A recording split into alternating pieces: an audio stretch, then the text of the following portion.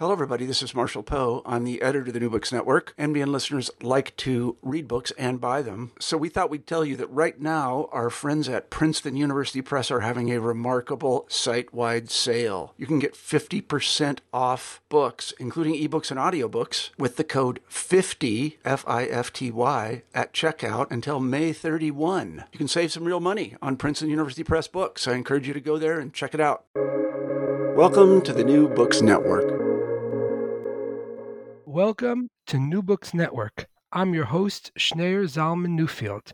In Poisoned Wells, Accusations, Persecution, and Minorities in Medieval Europe, 1321 to 1422, published by University of Pennsylvania Press in 2022, Safir Barzilai explores the origins of the charges of well poisoning leveled at European minorities in the late Middle Ages.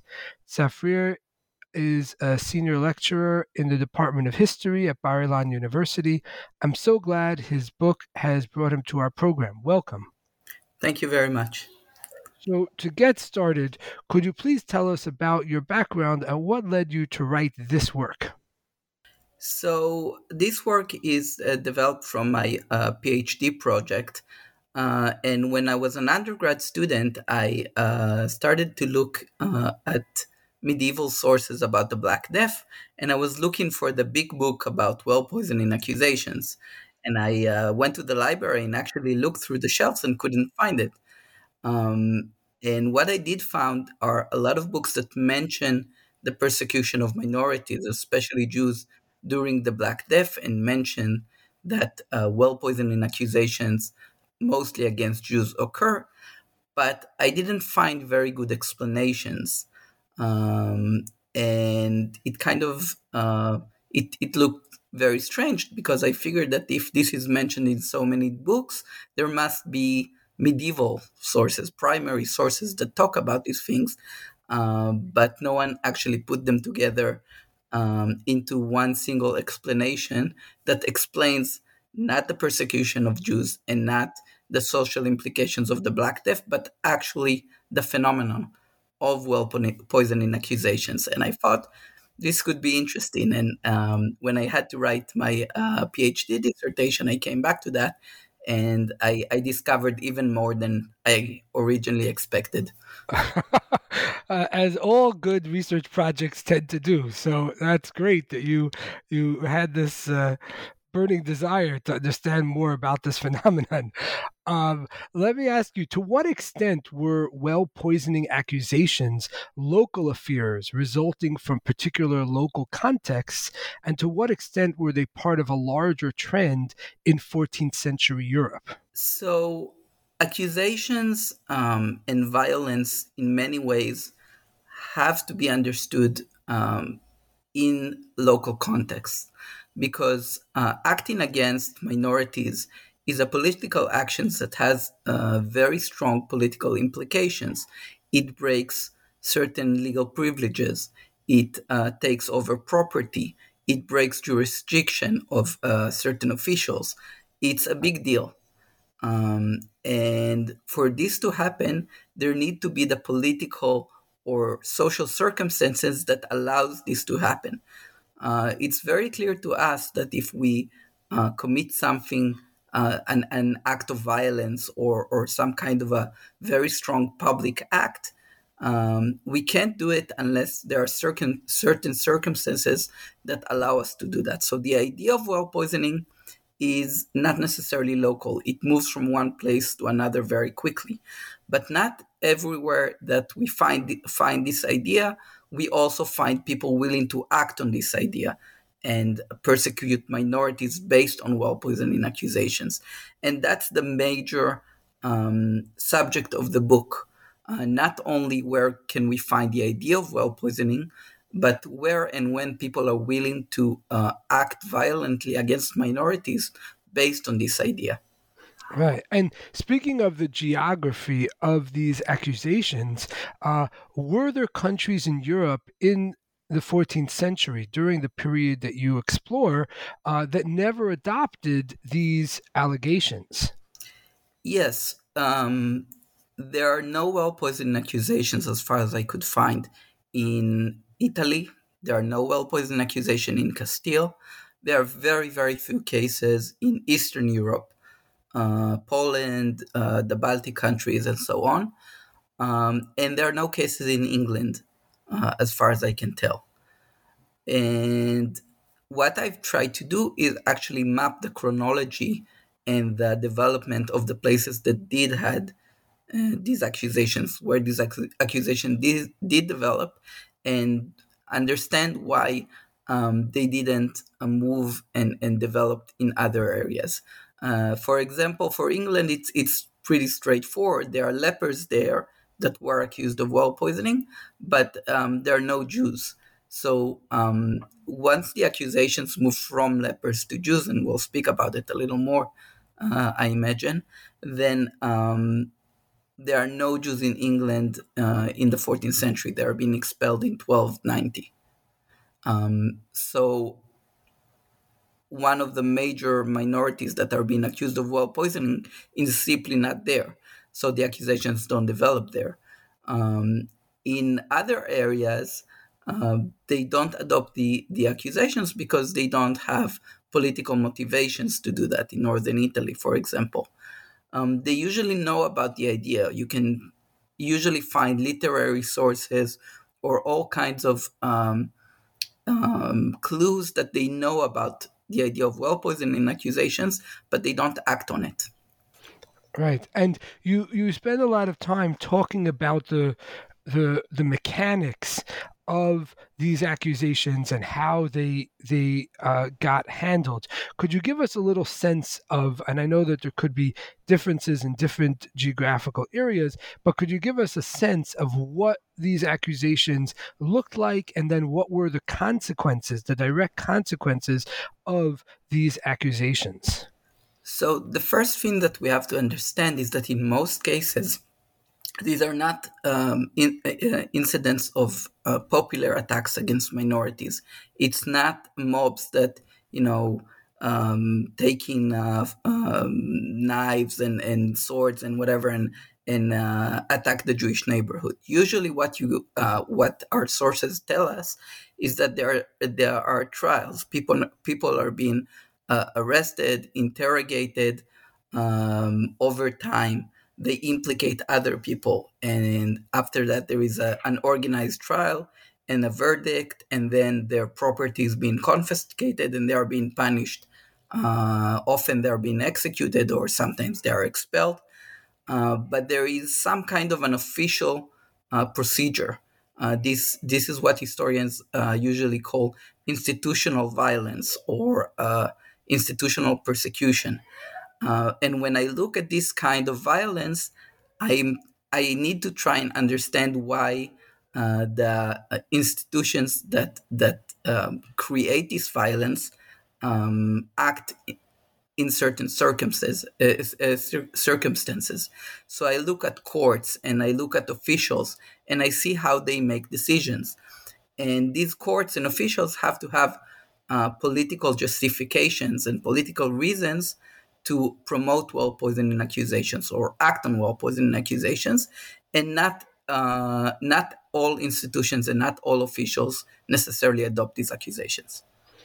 Right. Speaking of which, of the officials and the rulers who are promoting these accusations, what's your sense in terms of whether these people actually believed the accusations that they were promoting, or were they simply motivated by personal or political gain to kind of fabricate and popularize these accusations? I imagine that some people were cynical and used it as a political tool, but I don't think everyone did.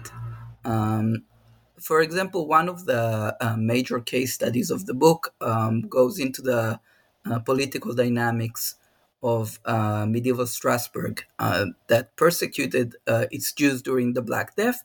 But what happens in Strasbourg is that they hear about well poisoning accusations, and then they start an investigation into the whether well poisoning accusations actually occur, and it takes them 6 months of investigation They gather information from many different cities all around southern Germany of today. And they don't come to a conclusion. What eventually happens is that there is a revolt, and the people who are anti-Jewish take control of the city and execute the Jews. But they actually conduct a very long investigation. So I think they're actually trying to figure out what's going on. And we see the same thing in other towns and cities. Some come to the conclusion that the Jews are guilty, some don't know, some even reject the accusations. But even in cases that they reject the accusations, sometimes they face popular hatred towards the Jews, and they decide to act in any case. But in some places they don't. In Regensburg, for example, the local government is able to protect the Jews during the Black Death, despite the accusations. Right. So it seems like there's a real sincere effort on the part of the leaders who are conducting these trials and these investigations to actually kind of get at the truth of what's going on, rather than using it just as a political weapon against Jews. At least some of them. But even those who are trying to use it as a political weapon, they can't just blame the Jews or blame lepers and be done with that. They have to produce evidence and show that they have justification for what they do. The 14th century is a century that European institutions, courts, officials are becoming very, very dominant.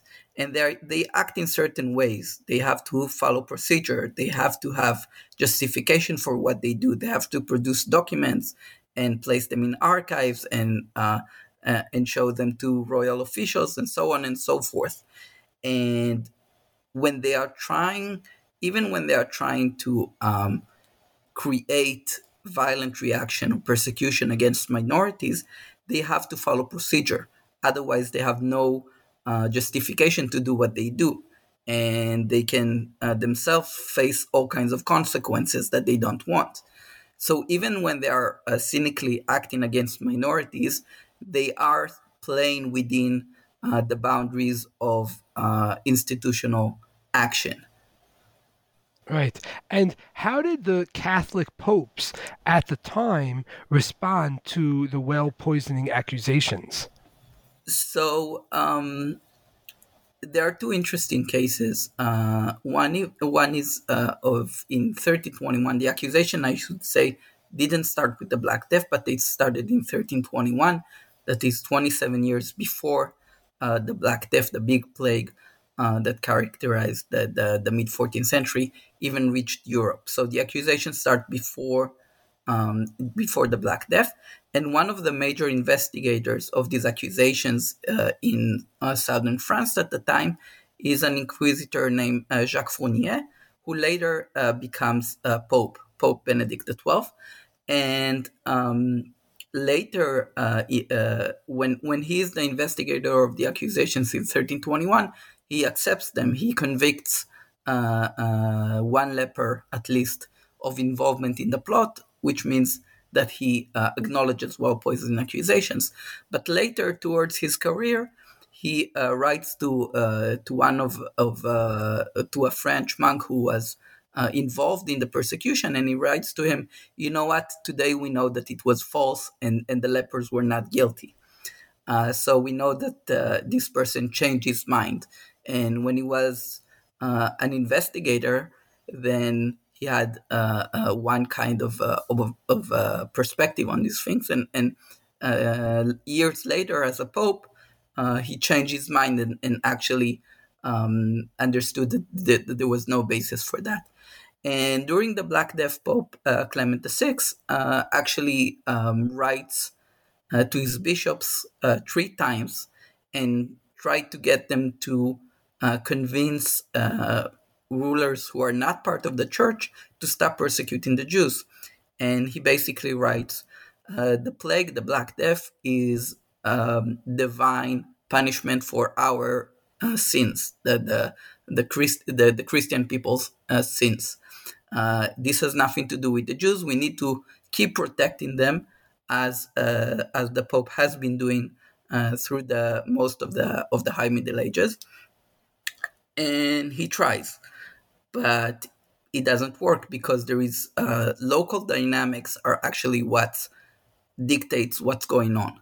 So where local nobility decides to act against the Jews, the popes, or even if the bishops want to intervene for the Pope, they don't have enough political power to stop this phenomenon. Right. And how were charges of well poisoning leveled against Jews different from the traditional charges against Jews for alleged ritual murder of Christians during the Middle Ages? So the accusations, there are the famous blood libels or accusations of ritual murder.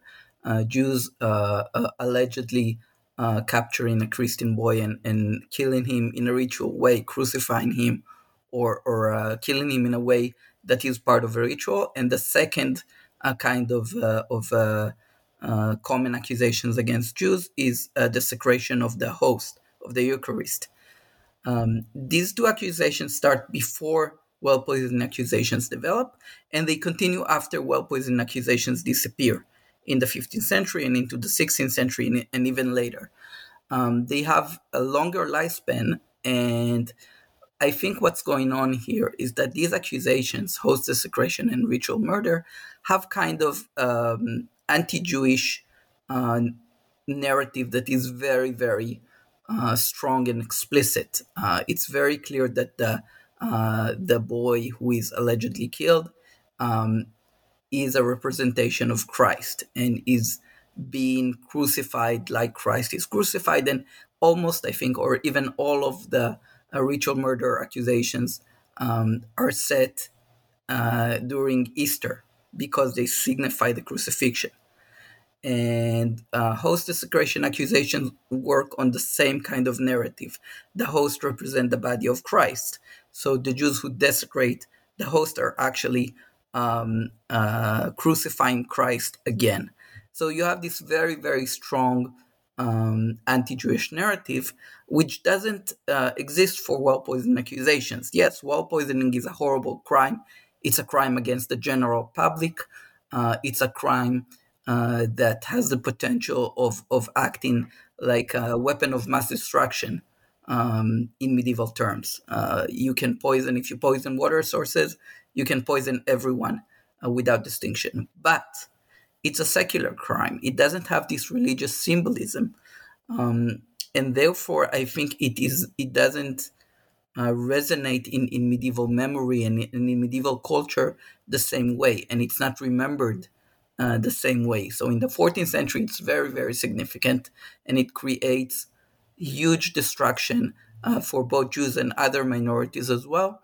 But the accusations disappear fairly quickly in the second half of the 14th century and in the early 15th century, and they don't really continue the same way that ritual murder accusations and host desecration accusations continue, because they have this basic anti-Jewish symbolism at the heart of the narrative.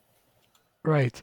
And to step back for a moment, what historical shifts were occurring in Europe in the 13th century, the 14th century, that contributed to the rise of the well poisoning accusations?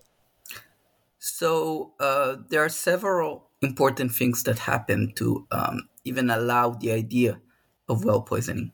So the first thing is great interest in poison in medical literature.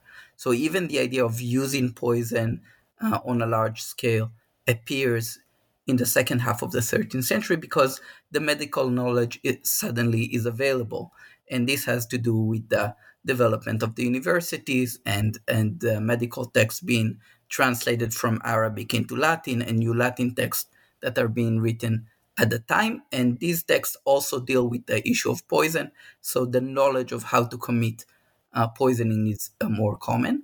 And also we see that in the criminal level, we see many more poisoning accusations, not mass poisoning, not poisoning of many people, but poisoning of particular people, rulers, people in power, that suddenly die, and as a result, we see a trial against uh, people who were blamed for poisoning this ruler who died. So this is also something that we see in the second half of the 14th century and into the 14th century.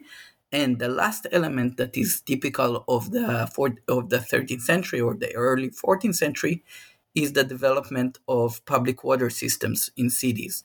So in the 12th century and before that, most of the people in the city have their own wells, or they have wells that are joined for a few houses around the well. But as the cities grow, they have to incorporate public water systems, and it means that different people drink from the same wells. The wells are not inside the house or inside the common yard, but they are in the streets. So now you have public water sources that potential poisoners can, in theory, poison. So, in order for well poisoning accusations to even be conceivable, you need to have the medical knowledge to commit poisoning, the idea that some people are being poisoned, and the reality that many people drink from public water sources that can be poisoned because they are public. So this is what underlies the early development of well poisoning accusations. Right. And were there common fears prevalent at the time that were marshaled to support the well poisoning narrative? I imagine or I have evidence that people were not very happy with the idea of public water sources. They were not happy to drink water from sources that they didn't have control over. But I should also mention the marginalization of minorities. So, with the development of medical literature, the fear of lepers, for example, becomes much more prominent. Suddenly, people are much more cautious when they interact with lepers, and city governments are much more careful to segregate the lepers and make sure that they don't enter the city that often and they don't use public water sources. And this is true especially in France or in southern France, where the accusations began. So one side is that you have the environmental or political conditions, and the other side is that there is this fear of minorities, and the idea that minorities could be dangerous, and leopards in particular. So that's the other side that of what allows the accusations to develop. Right. And so you touched on this before, but who were the first people who were actually accused of well poisoning in France and Aragon in 1321? So the accusations actually start with lepers. They, for the first few months in 1321, from April to mid June, for 2.5 months, the only people to be accused of well poisoning are the lepers of southwestern France and Aragon, and Jews are not part of the story. The lepers are being arrested, interrogated, put on trial, executed, their property confiscated, and Jews are not part of the story for these first couple of months. And the story actually develops around lepers and around their disease and around the fear that the lepers might poison the population. And when we think about it, we can understand how the fear that someone is infectious and their disease is very dangerous and can contaminate water sources, for example, can, with a little push, be developed into the idea of mass poisoning. And really, the first well poisoning accusations are focused on leprosy in particular. The lepers are accused of spreading leprosy, not common disease, not poison in general, but they're trying to cause the general public to contract leprosy. So that's the kernel of the accusations. From that's where they start, and later they are being transferred to Jews and other minorities as well. But who promoted these allegations against the lepers and why? So I think that the major agents that promote the accusations against lepers are city councils and local nobility of southwestern France. And I think that because in the years that precede 1321, we see that city councils are constantly trying to push lepers outside of the city and take control of the administration of leper houses, administration and property of leper houses. And they're actually approaching the king, King Philip V, and ask him to give them control of the leper houses around their cities. And the king pretty much ignores them. And then they come up with the idea of well poisoning accusations as a political leverage to force the king to basically give them what they want, and it succeeds. They create these accusations and they start arresting lepers and putting them on trial.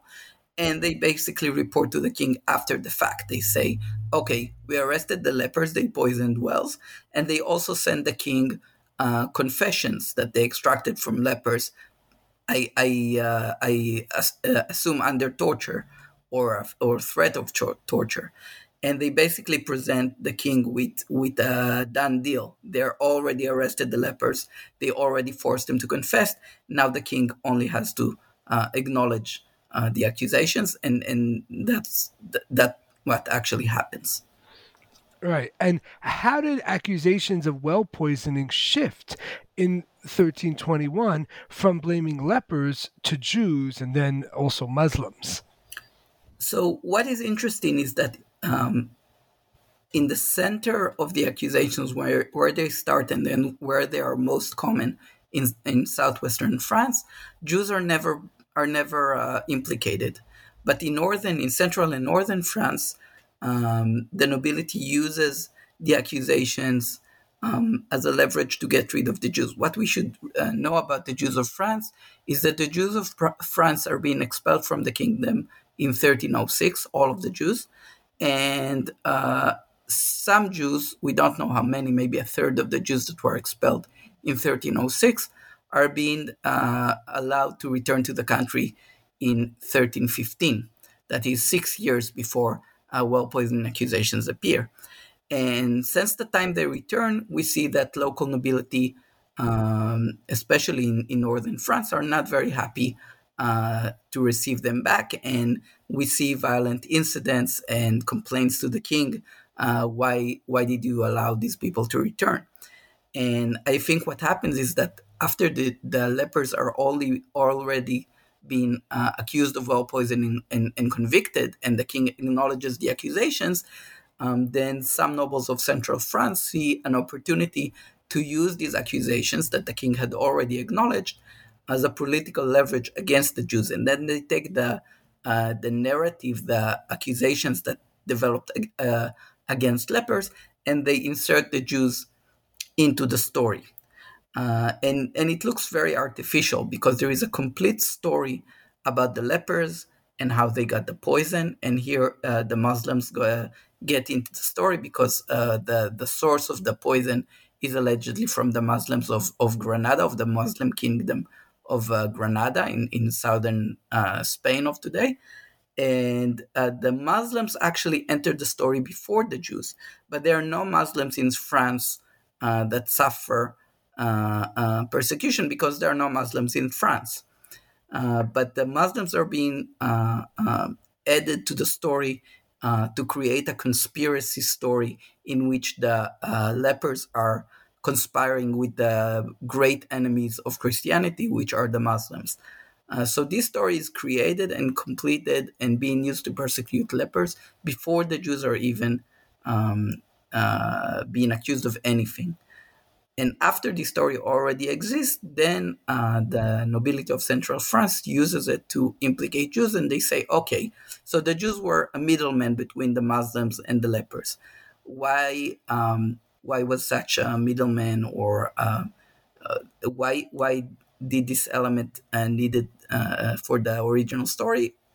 It wasn't. it wasn't integral to the story. It was added in order to implicate the Jews. Right. So you're saying it seemed like, at least in hindsight, the story seems a little bit thin. It's a little bit not especially convincing in terms of how the pieces of this alleged plot actually fit together. Yes, and what we usually get when you read a chronicle, when you read a medieval account, is the report in hindsight. Like the chronicler already knows how the story ends. He knows that the Jews were being persecuted and the lepers were being persecuted, and he's already convinced of the story because he looks at the story after things are already over. But what I tried to do in the book is look for documents that are written or created during the time that the persecution happens. Court records, official correspondence that was created during the time that the accusations were still forming. So the narrative is not yet completed. And when you do that, you can see where things started and what was added later. And that's how I know that the Jews were only accused later. And I know that they were not part of the original narrative. Right. And with the reemergence of accusations of well poisoning during the Black Death in 1348, who were the initial targets of these accusations?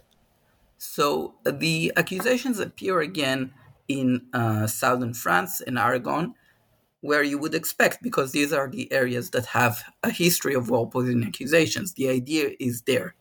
However, the Jews are no longer there because the Jews of southern France are, or France in general, are either being expelled or they flee the kingdom after 1321. So there are no Jews in France.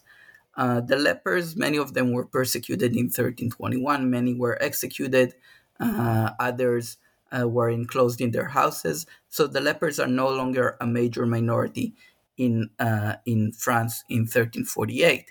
So the accusation actually is turned against marginalized Christians, vagabonds, beggars, people who are on the margins of society and they don't have a high social status. No one knows them, and they are being perceived as the suspect of poisoning.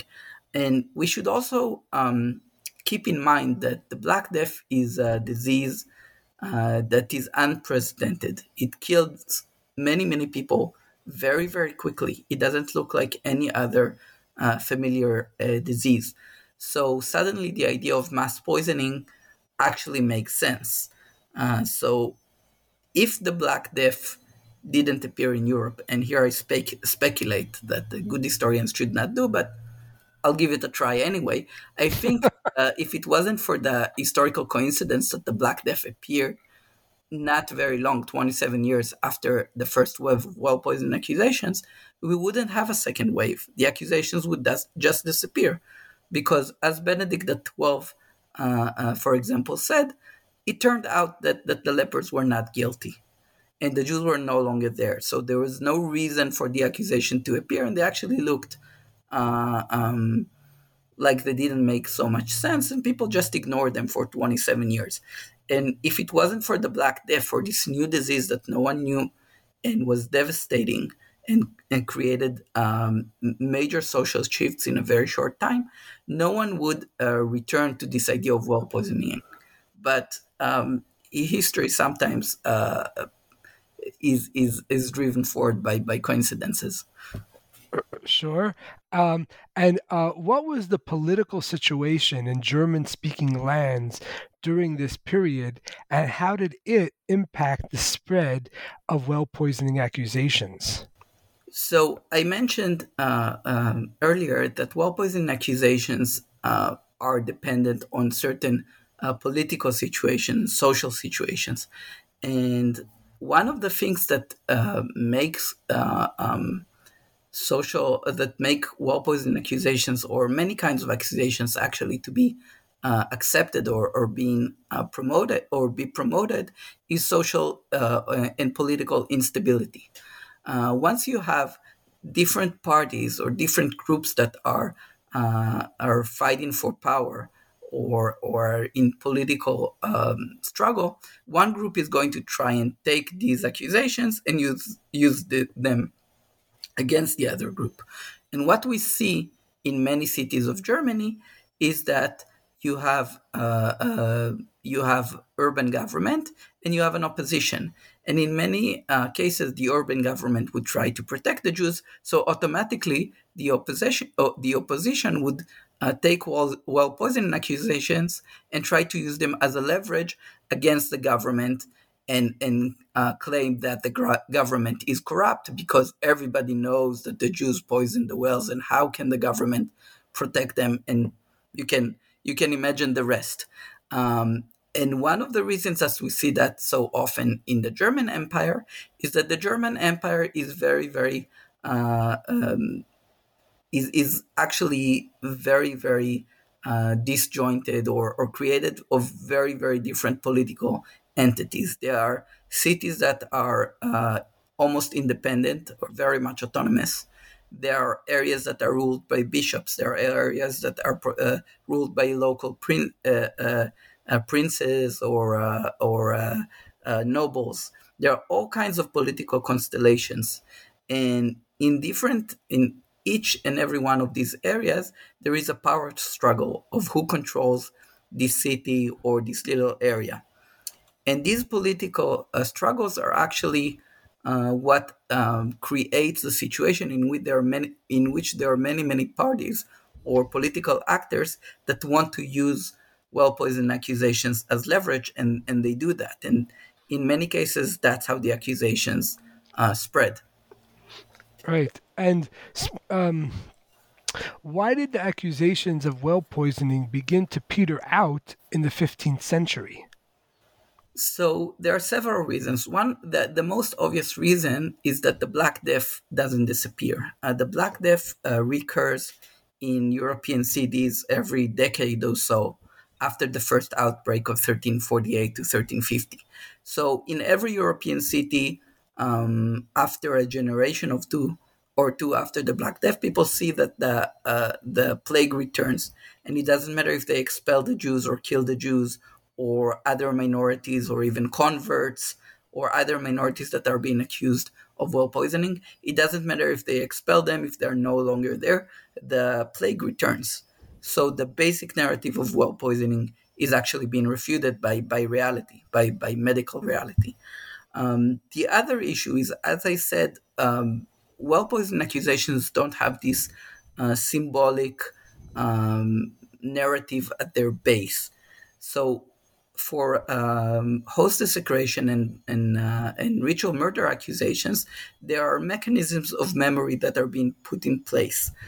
So the children who were allegedly murdered by Jews are instantly becoming saints, and there are churches built to commemorate them, and there is art created so people will remember them, and we have paintings, and we have songs, and we have all kinds of mechanisms of communicating the memory of the saints that are being associated with ritual murder. And in case of host desecration, the desecrated hosts are becoming an object of religious devotion, and they are becoming basically relics, and they are presented in churches, and they are being presented during a holiday called the Corpus Christi, where the host is taken through the streets.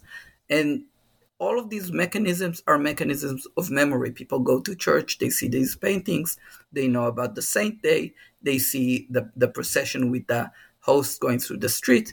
Well poisoning accusations don't have that. And once they don't make sense from a medical point of view and from political point of view, they don't have these religious mechanisms of memory to keep them alive. And they disappear because people don't have something that reminds them of well poisoning accusations. So it's not that people completely forget about the idea. If you read history books or you read popular literature, you can find mentions of well poisoning here and there, but they don't develop into actual persecution. They don't have the cultural or social force to actually create new waves of persecution or violence. Right. And um, I'm curious. Your book, is a real in-depth analysis of a particular period in medieval European history, and how these accusations against various religious minorities, including Jews, were developed over a period of time.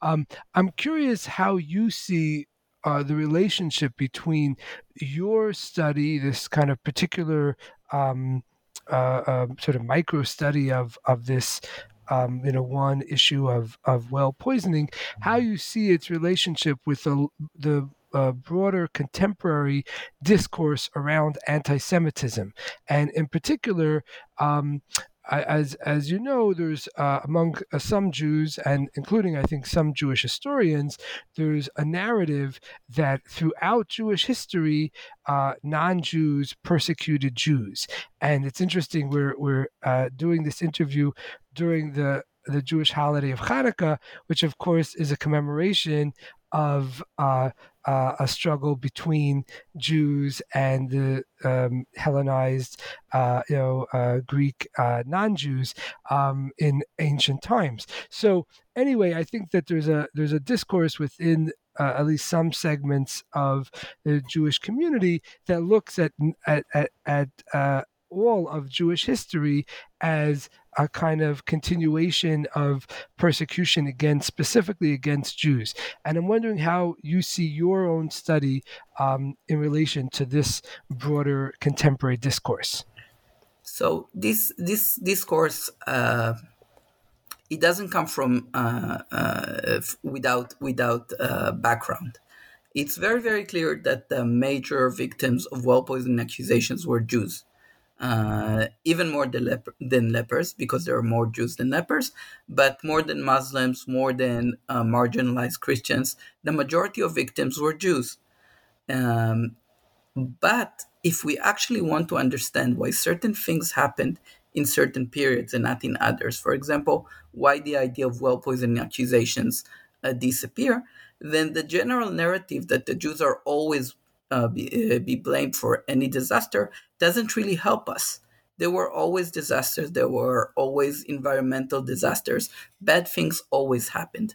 But not everywhere the Jews were persecuted, and not everywhere the same stories developed, or the same ideas developed, the same social phenomenon developed, the same institutions developed.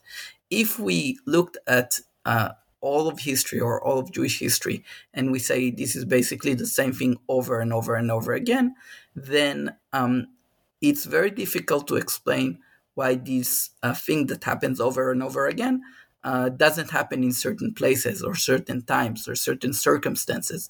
And this is what I think what historians are trying to do. We are trying to understand why some things sometimes happened and sometimes didn't happen. That's, I think, the basic definition of history. And I think very, very broad explanations don't actually explain particular phenomena. And this is why I don't deny that there was a Jewish-Christian tension that was very, very important for the way things developed. But I think this tension was manifested in different ways in different situations, and this is what I was trying to highlight. Yeah, I mean, for me, as as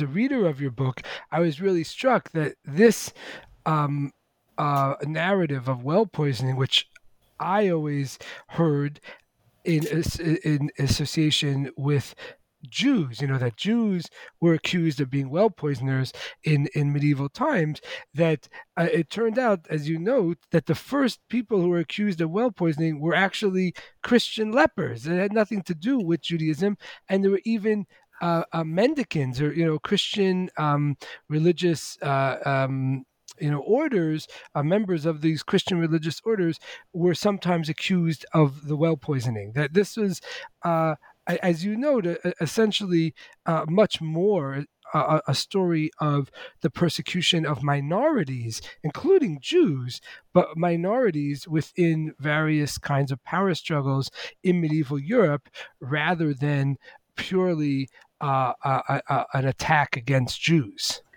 I think for some phenomenon, the idea of Jews in the center works very well. If you're trying to explain the development of ritual murder accusations, then yes, you need to think about Jews and Christians as the main way to explain what's going on. For other phenomena, not so much. It doesn't work very well for well-posed accusations, and that has been part of the problem of explaining this very strange idea, or this very strange development. And actually, this week, a new book was published by a colleague of mine, Ron Doring, that look at medieval expulsions. And he doesn't look only at expulsions of Jews. He looks at expulsions of different Christians, groups and minorities from cities all over Europe. And he presents very, very different ideas about expulsions and how they work, because he changes the perspective from looking only at Jews, looking at all kinds of groups in medieval society. And it turns out that many, many, many of the medieval expulsions were not expulsions of Jews, and maybe this phenomenon also did not develop around Jews, but around other minorities in medieval society. So I'm not alone in this historical perspective. Yeah, I think it's interesting that there's a famous line from the Jewish historian Salo Baron, who criticized what he called the lachrymose view of Jewish history. Lachrymose from tears, meaning a very sad a view of Jewish history, that it's just one pogrom, one terrible tragedy against Jews followed by another. And I think that one way of kind of reinterpreting Jewish history or contextualizing Jewish history is to say it's not that Jewish history is lachrymose, it's that human history is lachrymose. In other words, many terrible things are happening to many people. And if you take a purely Jewish perspective, and you narrow the focus, so you're only looking at Jews, you say, oh, wow, in fact, there was this terrible thing that happened to Jews in this country, and then, 50 or 100 years later, there's a terrible thing happening to Jews in another country, and on and on. Oh, wow, Jewish history is just, one train wreck. But if you look at human history more broadly, you say, oh, yeah, various people get persecuted, and especially minorities in a majority-dominated society. They're often persecuted for various reasons. You can say the whole thing is a train wreck, but another way to look at it is focus on the local and on everyday activities. So when you look at one violent episode after the other, then you really get this picture. And you can get this picture for Jews, and you can get that for other minorities as well. But, for example, there are 27 years between 1321 and 1348 that the idea of well-poisoned accusations is out there. People know that lepers and Jews have been persecuted for well-poisoned accusations, and they don't do anything about it. That's also part of history. Something didn't happen. The idea was there, and no violence has happened. And this also calls for historical explanation. And if we only highlight the violence or the action, then we get a distorted view of history. And I think this is what one of Baron's major points, that we need to consider what happened, but also what didn't happen. And we have to consider everyday reality as part of history. People lived, people coexisted, and this is also part of the story. Sure, absolutely. And I have to say, as a sociologist reading your history book, one thing that struck me is that essentially these well-poisoning accusations were a medieval form of a conspiracy theory. They came up with this, very sort of fantastical idea of lepers or Jews or other minorities who are at the heart of some nefarious plot, and I'm curious if you see any insights from your book's analysis in relation to contemporary discussions around conspiracy theories, and especially why they spring up, and why sometimes they're very successful at spreading and being adopted by many people in the society. I think what historians have to contribute to this discussion is through the understanding that you can't analyze or understand a narrative, and I treat conspiracy theory as a narrative, as a story, without understanding the society in which it is created and acts and creates social violence or social change.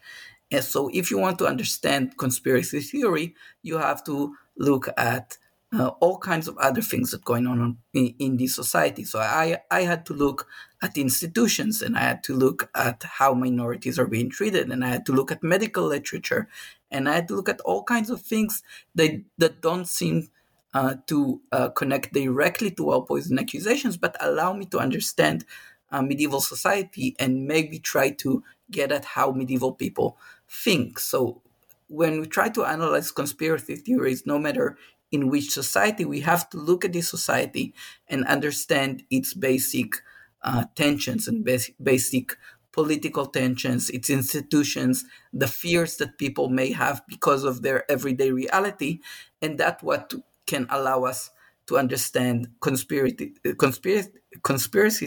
theories that usually appear in times of crisis. If we want to understand a crisis, we have to look at the longer historical reality, at the everyday reality, and the basic political reality. Right. And all right. So here is the last question. There's a lot to talk about your book, but we're going to run out of time.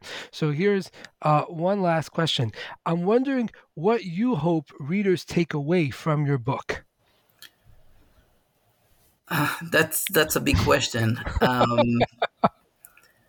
I think what I want to people to take from my book is to understand that medieval society is extremely complicated. It's not less complicated than our society.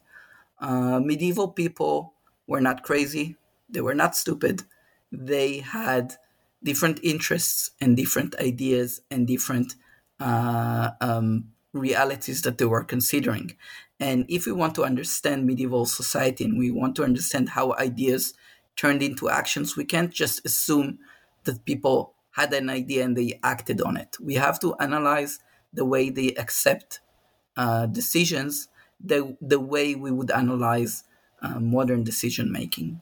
So with careful and with consideration of the sophistication of these people, and that not everyone had the same interests and the same ideas and even the same personal character.